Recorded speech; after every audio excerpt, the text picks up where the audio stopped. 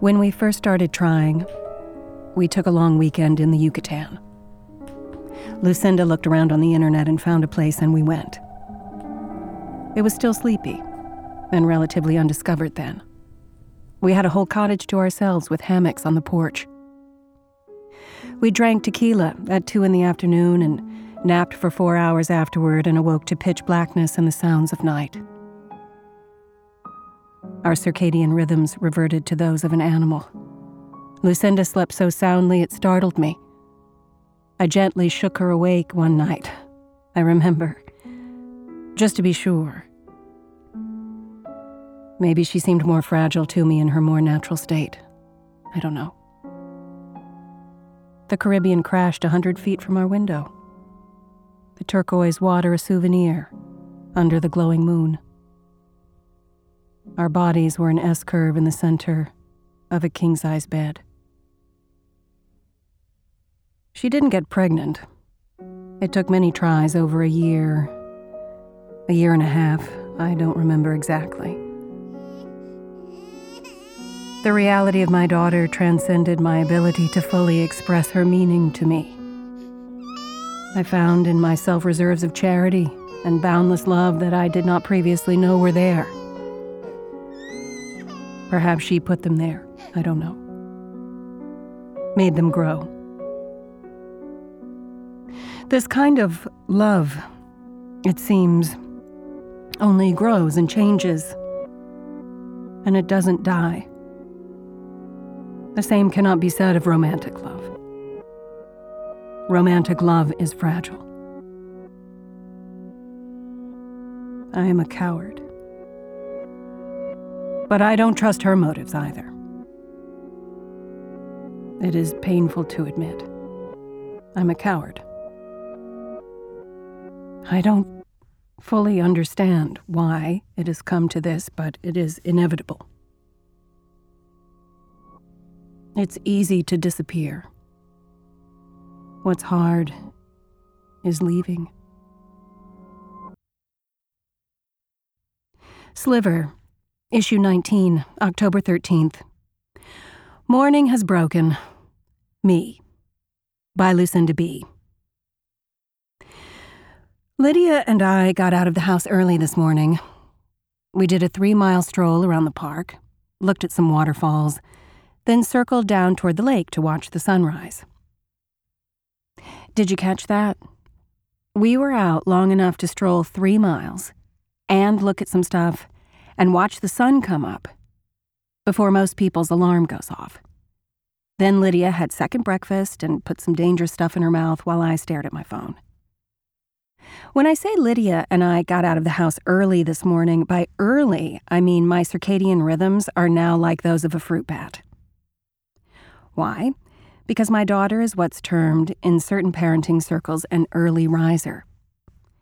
This phrase sounds gentle and appealing when it refers to, say, a breakfast sandwich or a yoga retreat, but it should strike a shard of cold fear deep to the core of your being if your pediatrician utters it in reference to your child.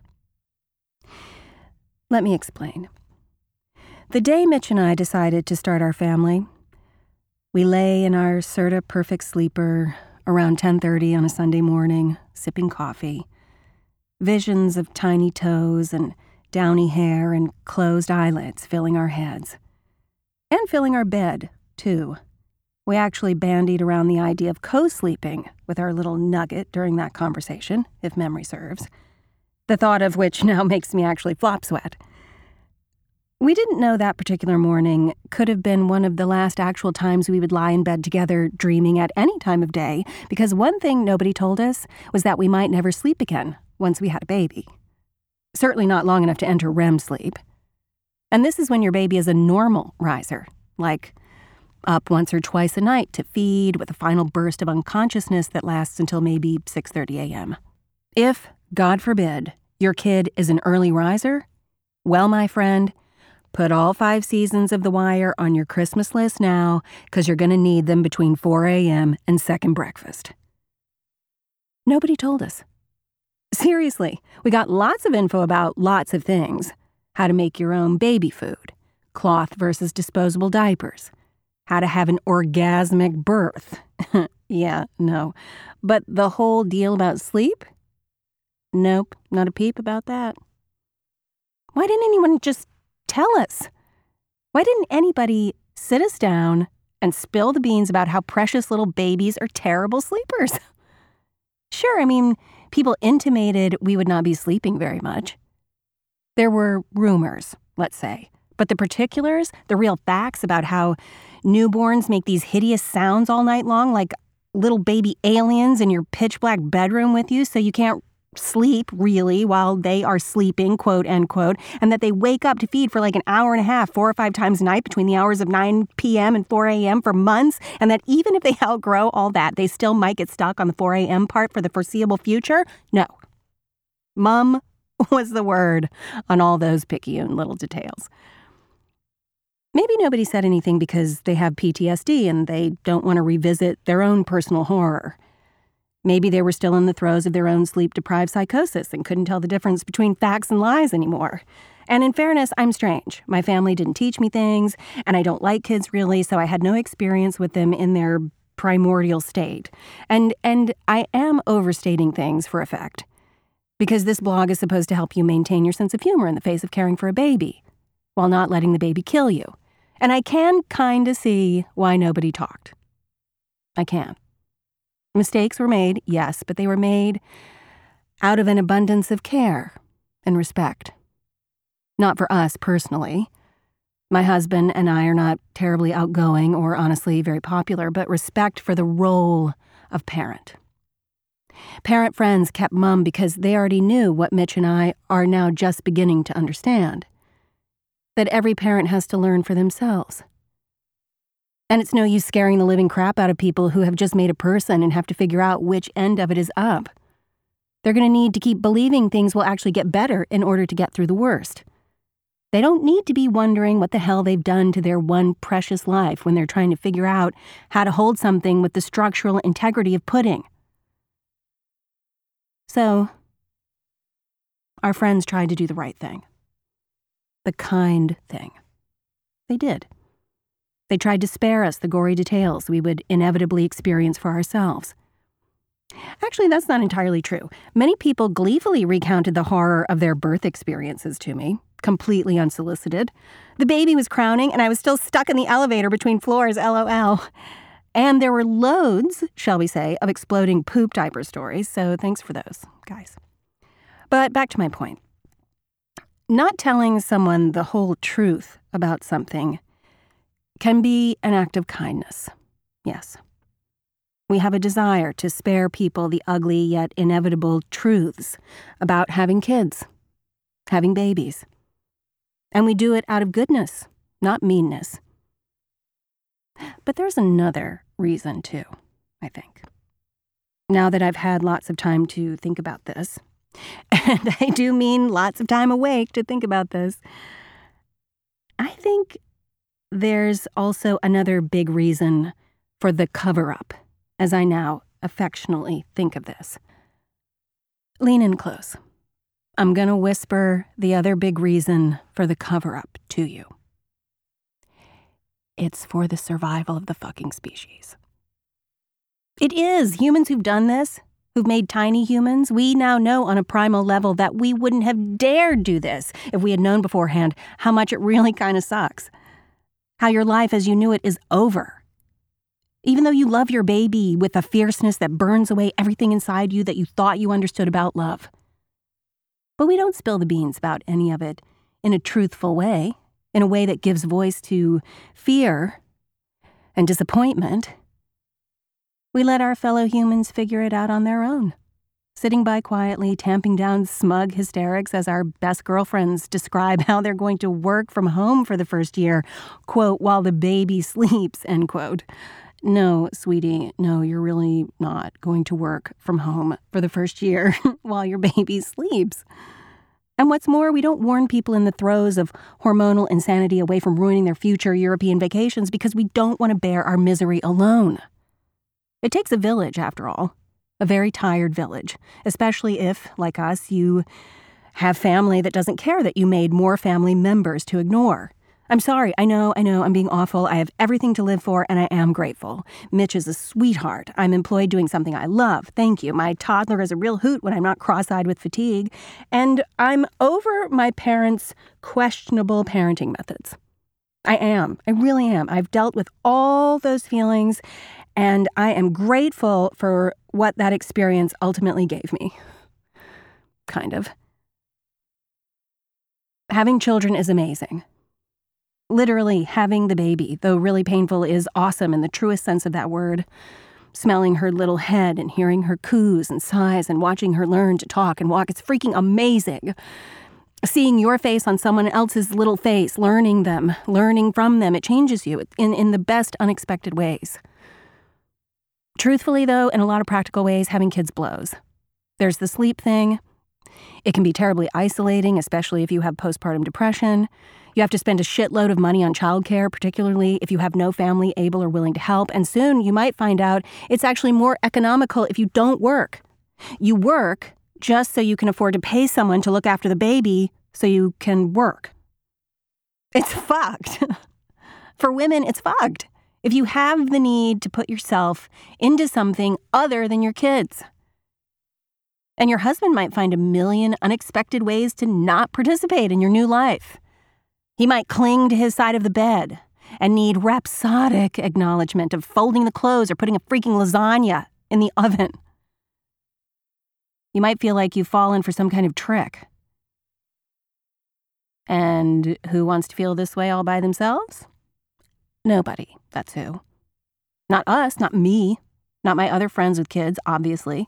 We want you here to help us bear up under this fresh hell next to this stinky diaper genie. Which totally stinks. Don't believe that odor control line. It's bullshit. And it will smell like bullshit. Just letting you know. We need you for company and commiseration. And you wouldn't be here if you knew what was in store for you in the first year. Or 3.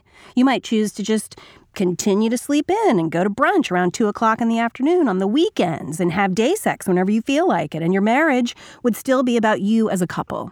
And all the money you will spend on crap you don't need and crap you desperately need, you could put in your 401k. And where would that leave me? All alone on a bench in a playground, finishing Lydia's goldfish crackers. Alone. With my thoughts. And then I'd have to murder somebody. So, see? Survival of the species. Fine. I'm overstating things, but no, I'm not.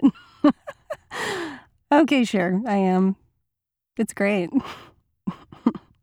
I'm not, and it's not.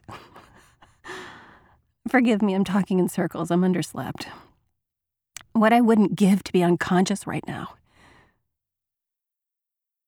I'm going to fucking kill you! Well, this is an unexpected... Shut up, you old hag! Sorry.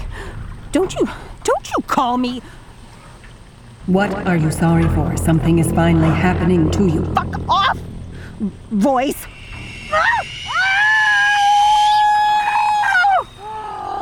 Wowzers! Fuck! Still not sure if that's like I'm gonna die or orgasm or what. Shut up about that. I will not shut up about it. And I'm not sorry. You said you would be at Marva's. You're not at Marva's. You wouldn't have let me go. I, for one, am very glad you deceived your mother. I don't know where this is, but this is not Marva's. I guess you're proud of that. You're proud that she's also a liar. Hello, there's a larger picture. Oh my God, you're cheating on Dad. You have the worst fucking boundaries, and I'm a liar? You fucking entitled little sociopaths. In my house, growing up, oh, here we go. I got smacked in the mouth, held by the neck if I said, I know you've told me 1 billion times. Ah! Sorry. Ow! Do not apologize, or you will know the difference between dying and coming for realsies. I've had a bad experience. Is this real? Maybe I've actually... I saw your bad experience. You should be fucking ashamed of yourself. Don't talk to me like that. You and Matt. Don't. Wait, how... You looked freaking ridiculous. I had a miscarriage, you'll be happy to know. Good. Nobody wanted it. Not me, not Dad, even you. You didn't want it. This is obviously oxygen deprivation. I'm dying, and I'm about to experience myself looking down on myself from above. No, you will not. I've died from extreme humiliation and blood loss, oh thank God. For fuck's sake, would you please stop being such a fucking drama queen and get us the fuck out of here, Mom! Be quiet. You be quiet, you trash can cunt! Shit! Trash can cunt! No. Fox, no. Call me a trash can cunt, you little ungrateful piece of... I can still hear my heart beating. I'm still breathing. Fucking die already! Ugh! I can hear many hearts. Here, we're all in here together. We have to get out. Turn on the lights right now! Turn on the lights right fucking now! This is your final warning. One final warning, and there will be consequences. Benji ordering me to do shit in my own dimension. The fucking nerve! And you two pipe down! Ouch! Mom, you need to stop. Kind of talking or having thoughts or however it works or something super fucked up will happen. I need to stop. I've finally gone insane. I didn't know it involved blindness. That's some bullshit right there, but I still have to listen to someone with no real responsibilities criticize me and tell me what to do. Shut your matcha smoothie hole, or I'm going to pull your nose off and put a pork sausage where it used to be. Oh, fuck! No, is that a thing you do? No, please. She's horribly selfish and she's horribly self-absorbed, and I'm growing up and she's sad and I... What is your point? Trash can cunt. I'm self-absorbed? Who does everything? I didn't need a house. That was all your father. I was happy in the 2-bedroom in Fort Greene before you were born. Who does everything? Cooks and cleans and signs you up and pays for all those enrichment activities and picks you up and goes to all the functions and writes endless checks and takes you to places you can't possibly appreciate. Christ, all those fucking sing-alongs and play dates. And I was looked down on because I was awkward and depressed and had given up on myself. I stopped writing because I didn't sleep for 2.5 years and got tricked into thinking there'd be something left for me as time went on. After you were grown and still loved me and we met for lunch or something and your father didn't just decide he was done with his life and shuffle off to Buffalo. Who talked to your teachers about your habit of pulling your eyelashes out and called that one horrible mother on Dean Street about her daughter? And why was I pulling my eyelashes out? It's everyone else, isn't it? You can't just be freaking happy. But it's everybody else's fault, isn't it? Did you know that there's such a thing? It's theoretical as cellular memory. I have often wished to go insane, so I could just sit in a quiet room in the dark. But I thought I'd be able to see the outlines of the furniture at least. It doesn't feel any better. It isn't peaceful, it just... Do I even have hands?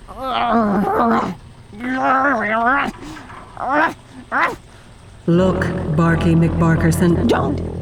I'm going to stick a cat in your butt. Oh, that's mean. And provoke it to anger. Ew, now this is just weird. Leave her alone, you ridiculous barking bitch. Fucking stop, you trash can cunt. Oh my freaking God. What did you say? Cool it, princess. She can't hear me. Though that was a vaguely amusing insult the first time you said it. She can't hear my part of herself. I'm sorry, Mom. If you apologize to her one more time, I'm going to flush your precious bone down the eternal galactic toilet. Speaking nonsense, calling me that word after all I fucking do for you. Hold the motherfucking mayo, you have my phone? No, I don't have your motherfucking phone. Why would I? Is that my job too? Now, to take messages? Why do I pay for a family plan? You don't answer the... I never should have dabbled in social media. It brings out the crazies, but you can't do business without it. Where is it? Show it to me. I can't exactly show it to you. Prove it, bitch. Sorry. No. Sorry, not sorry. Holy caramba! you. Ooh, ooh, ooh. Backsass me one more time. Aye. Fuck.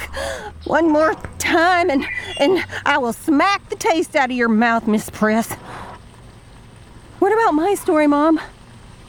When do I get to tell my story? Why aren't you telling her? Why aren't you smacking the taste out of her mouth? Why aren't you rescuing me, fucking sticking up for me? Because she can't hear me, nitwit. Fuck you! Ooh, ooh, ooh. Ooh, ooh, ooh, ooh. Oh, fuck balls. Rah, rah, rah, rah. Hoo, hoo, hoo, hoo. I hear you, believe me, I hear you. Hoo, hoo, hoo, I hear you all. Oh, she's not supposed to be here. She never comes here. It's thrown me off, TBH. His forehead was taking a real beating this afternoon. He could feel it. Feel a large egg forming in the middle of his forehead, just beginning to stretch the skin. He felt the skin stinging and his face bones aching. Random scenes from his life popped to the front of his mind like flashcards. That short little brown-haired mathematician girl he'd had a crush on in 4th grade. How he and Randy Tuttle had made a Chick Raider poster and hung it on the wall in Randy's dad's storage building. How they'd rated all the girls in youth group at church, and how he'd wanted to give that cute little mathematician girl a 9. But Randy'd said when you rated girls, you had to think of them like horses. Thoroughbreds had long legs and necks, while workhorses had stubby necks and short strides and weren't elegant. Elegance was important to Randy, even though, and probably because, he had a tendency toward nosebleeds and lived in a double-wide trailer on a pond that was really just waste runoff for a chicken processing plant. He thinks about the stand of pines behind his apartment complex in Tallahassee, where he lived with his mom after his dad split. He hears his mother calling for him. Matthew! It's time to come in! She'd call once, and then, when he wouldn't answer, she'd bark, Matt! Once, loudly. He isn't to the high branches yet. There's the taste of sap on his tongue, scraping his knees against the bark as he climbed, his breath not even heavy. He remembers how strong he felt, how up to no good and agile and free. As suddenly he's in New Jersey, in a strange apartment, where he'd fled when he'd fallen back into the lifestyle, the coke and speed and weed and alcohol after coming off his last year in the reserves. His head is throbbing. His eyes are fixed on the bottom of the blinds. Levolor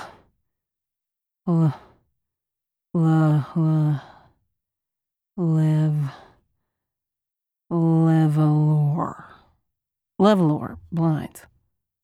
Those are Levolor blinds, his brain says, stumbling around inside his skull. The purple sky is visible through the Levolor blinds, and he suddenly understands it's morning. And he'd had a little too much to drink the night before. He also knows he can't sit up or his head will roll off onto the floor. Also, he's missing an arm.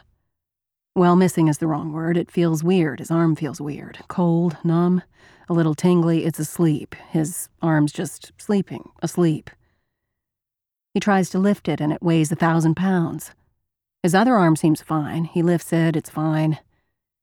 He turns his head, slightly, toward his missing appendage, and something silky and fragrant grazes his cheek. Not spicy or floral fragrant, but clean fragrant, shampoo scented. The thing on his arm and next to his body is shampoo scented, and warm, alive. He tries to sit up. A hand slides up over his chest, over his shirt. He's wearing a shirt. He hears a soft inhale, and feels the vibration of sound pulsate through his own body. He turns his head and looks down, and there is Lizzie on the floor next to him. Shampoo scented and warm. It's Lizzie, soft. The ease with which she has become Lizzie surprises him. She's as natural a presence as his own skin, and so quickly. She's right there beside him where he knew she'd be somehow, and she's cutting off the blood supply to his arm. His remaining hand goes cold and his heart jumps. He pats his stomach, what he can reach of his hips, 100% clothed. He cuts his eyes down toward Lizzie. Everything is still in place. The only skin he sees are her shoulders and her arms, elbows to fingertips, same as he saw the previous night. Her yellow dress. That's a pretty color yellow, that dress. What do you call that type of dress? It's a maxi dress. Is that like the new mini dress? Her dress is a small sun shining in the middle of the quiet, dimly lit room. Things aren't perfect between them at the moment. That's why the book, Tight Hugs. She's always been beautiful. She was a beautiful baby and a beautiful little girl. He's seen enough baby pictures. God knows her parents are so proud. And she was used to always being approached. She didn't need to reach out into the world. It came to her, and she knew how to let it come and sit at her feet without looking down her nose at it. She understood beauty was really a transaction. I mean, wasn't it? You can't not look at something beautiful. You can't not want something from it, and take from it, too. You take the feeling of majesty it gives you, of importance, maybe serenity. He doesn't know. But you have to give it respect, or you fuck the whole thing up. Look at, say, the Grand Canyon. Okay, bad example, kind of crude comparing your wife and a canyon. Let's look at a waterfall.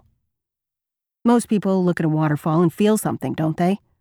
Whatever it is, but it's usually not, God, would you get a load of that disgusting waterfall? It starts at the eyes and moves inside you, inside a person, until you're going back and back to that waterfall to sit and look and feel as if there's something worthwhile in the world. And if it stops being a waterfall because you're a piece of shit to it and dam it up so its water supply is polluted and it's just some shitty ditch with garbage floating on top, well, then the transaction is over, isn't it? So care and attention must be paid to it being something a little special. He knew it from being in real estate. In any successful transaction, there had to be two things. A benefit to both parties involved, and B, respect on both sides. She knew this innately too, Lizzie did. She understood that, as a beautiful person, the little pedestal she gets to stand on wouldn't always be there if she did not respect that adoration and tend to it right back. Look, he didn't make the rules. Things are how they are. But it's not as if there aren't exceptions. All types of people got laid. I mean, everybody got laid, didn't they? Because it wasn't all about looks. I mean, that little mathematician girl. Randy'd called her Hardy's drive-through material, but he had wanted to be next to her, too. That was the truth. He'd wanted that little mathematician girl. Well, that's because beauty is somewhat in the eye of the beholder, of course. Not entirely, though it's a mix. What he means is, even if Lizzie were more average-looking, he'd have been drawn to her anyway. He would have. He's not some shallow prick. They resonate. She's a good person. She's a fair person. She's the mother of his children. She is the person he knows best. He is the person she knows best. It isn't all about looks with them any more than it was all about looks with the culture at large, as Lucinda clearly thinks. Lucinda, fuck. His reverie has gone on for at least a minute without any lunatic raving from Lucinda. Lucinda. He notices for the first time since she'd tackled him that his oxygen supply seems to be dwindling, and either his chest hair has grown since the start of the open house or some of her hair has stuffed up his nostrils. Lucinda, he says again, forcefully. He hadn't realized it, but he's had his eyes clamped shut, which is an understandable thing one might do if one is being attacked by a wild animal, and when one is unconscious, briefly. He opens them. He's looking down the part in Lucinda's brownish hair. It's like a tiny snow-dappled valley between two mountain ranges. She dyes her hair, of course. She's like a cannonball on his stomach and groin, and one of her hands is resting unmoving, thankfully, over his crotch. Enough. Fuck. Lucinda! He tries again, this time attempting to sit up. She's dead weight. Lucinda? He tries again. Ignoring the throbbing pain in his head, he strains to rise while simultaneously pushing her gently to his left. She barely budges. His pulse quickens, his stomach drops. She had been acting like a goddamn rabid raccoon, but that doesn't mean he wants her dead or something. He closes his eyes against the pain of the horn growing from his forehead, wraps his arms firmly around her, and awkwardly heaves both of them over to one side. Her head bonks loudly on the parquet floor. She makes a sound. Well, a sound escapes her, if he is being truthful, is more like it, like the air whooshing out of an air mattress. He scoots backwards away from her and leans himself against the door jamb. He rubs his forehead. Lucinda doesn't move. Lucinda, he says, to the air. He looks at her, lying there like a beached porpoise or something, in her whatever it is lemony snicket workout wear. Her clean workout wear. She'd showered and changed into basically the same clothes to come here and... What? Why do women walk around in that style anyway? That style that says, I'm always going to or coming from a workout. Lizzie would never do that. She always looks like she has somewhere to be that doesn't involve crunches. She does bar class, yeah, but she doesn't dress like she's obsessing about her body 24/7. Lucinda, wake up! But she does not wake up. She's not waking up. Fuck! Don't freak out. Do not freak out, he tells himself. He can tell the truth. He'll just tell the truth. It's not... He didn't do anything wrong. Maybe the talks about his marriage, about the book, were out of line. Maybe, but no. He has done nothing. He hasn't put his hands on this woman. He doesn't wish ill on her, but what is someone supposed to do when someone else builds up a whole story about you in their mind? A story that is built on a foundation of tissue paper. He didn't encourage this. He was flirting. This was just flirting. Flirting is the thing people do. People do it all the time. It, too, is just a transaction. He listened to her. He'd have given her a break on the commission, even. She'd have had quality representation selling the house, made a bundle, and moved on. It's not his fault she's taken things the wrong way. And let's not forget that Lizzie, his wife, was a fucking princess to her down in the park. His wife is a giant, always has been. She's talking. She's not dead. She doesn't have brain damage, probably, thank Christ, from this. That's shitty. He regrets thinking it. He moves on. She groans and brings her hand up to her head. He moves toward her. Everything to do with her hurts. He holds his forehead. She holds her forehead. He remembers that she is still in a delicate physical condition. Her color isn't terrible. He double-checks her body from afar. It's fine. He doesn't touch her. Fuck no, not now, not ever. He takes in a breath, makes as if to speak. He stops. He could call an ambulance. No, then he'll have to stay with her. But he's not a complete jerk. He'll call her an Uber to take her the quarter-mile home. And if this comes back to bite him in the ass, he can say, look, I called her an Uber. Or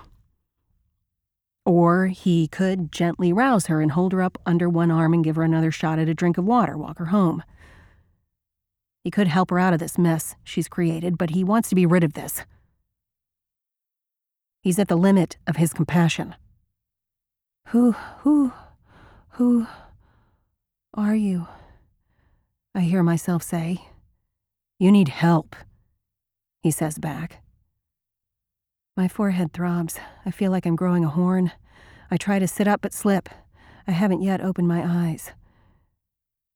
I do not wish to see the look of disgust on his face or feel his deep need to get as far away from me as possible. I wish that I couldn't hear in his voice the kind of help he thinks I need. I used to be better at that, turning a deaf ear to things that didn't jibe with how I wanted to hear them. I used to be able to smile automatically when I really just wanted a man to leave me alone, or stop speaking to me about things he didn't truly understand, or explain to me in great detail something that I knew more about simply by virtue of being a woman, or a sentient being, or having aged past 12, or when he was insinuating that my own lived experience of my life had never actually happened. I used to be able to lie to myself so easily to make other people feel comfortable. Now I'm just an appetite. I want what I want. I cannot hide it. Strangely, suddenly my head is full of bright light. I'm walking in a field of translucent white flowers, sun radiating, pulsing from the horizon, washing everything in its path with glittering golden light. The flowers glow like paper lanterns. The grass feels strange. I look down at the grass. It is brownish green sludge. My feet are stuck in dank, dark green, vegetal, putrid-smelling muck. It smells like a New York City Park Service public toilet. I feel like I'm gonna puke. "Get up," he says, now from the kitchen.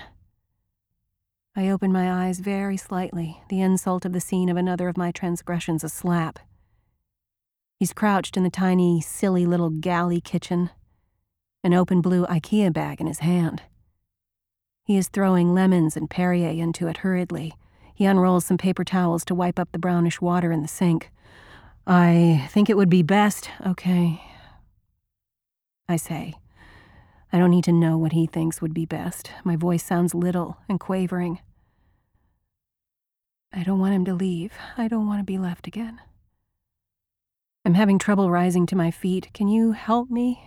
I ask. I sound like a baby that fell down a well. He walks toward me.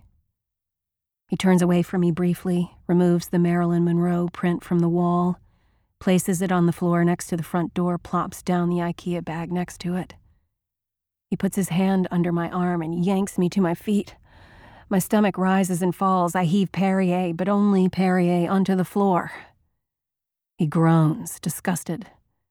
I'm reminded I haven't eaten anything for hours. I've been so hungry, but have not felt it. He digs in the IKEA bag and pulls out the roll of paper towels. He tears one off, and drops it to the floor, points at it, silently ordering me to wipe up my own bile. He pulls his phone out of his pocket. His phone. I touch the pocket of my jacket, feel the outline of my own phone.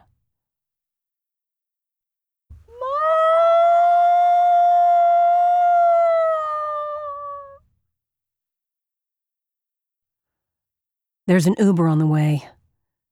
Don't contact me again. And stay away from my family." And then he leaves. Everyone leaves. She can never leave. If she leaves, she'll be that bitch who left. "Mom! I'm in Fort Greene. Mom!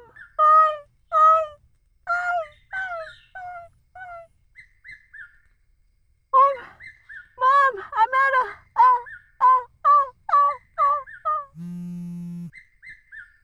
Her phone rings.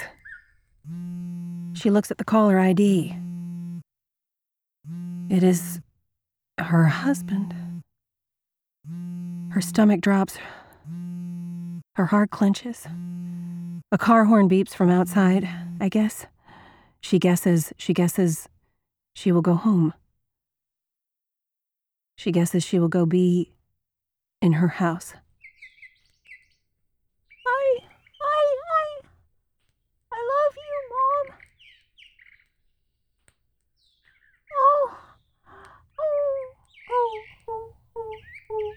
Oh, this is fucking hopeless. I mean, I care. And that means I can't just do nothing sometimes, you know? There was this one time, there's this kid in our school who's weird. He uses this phony name, Chadwick. His name is Craig, but that's not interesting enough, so he has this made up ascot name. He wears tank dresses over pants and lace-up silver boots. He's fabulous, straight up, but he doesn't know how to just behave. Just eat the sandwich. Just write the paper. Don't do a kick line or some shit. He's all mixed up because his parents do things like do wine tastings on Friday nights. which means they sit and drink like 2 bottles of wine on Friday nights and pass out while he makes himself pizza rolls and gives himself one of those little stripy burns on his forearm trying to get them out of the oven. They don't see him for who he is or give a shit that they fucked and boom, Chadwick, boom, Craig, this little one right here. So we sit with him at lunch, Lydia and me. Lydia dyed his hair for him. I kicked this one asshole in the balls for him in the bathroom because when you're queer, people are always trying to trash you. I don't know if that's his deal, but I know my own deal, and I'm just telling you, if you bust up a person's narrative of the world they're comfortable living in, they get hella pissed. It's not about values, it's about power. But whatever, I'm just gonna hang in there until all these fuckers die off. That's the plan. But anyway, I know what's right, is what I'm saying. And she's my friend. And if she said, I bought these underwear on sale, they just happen to be radioactive, don't at me, I would have to say, well, that's not exactly something I'm gonna overlook. For your sake and mine. I am not going to change up who I am and what I know. My family are my people and my people are my family. They hold me up in this world, not the other way around, so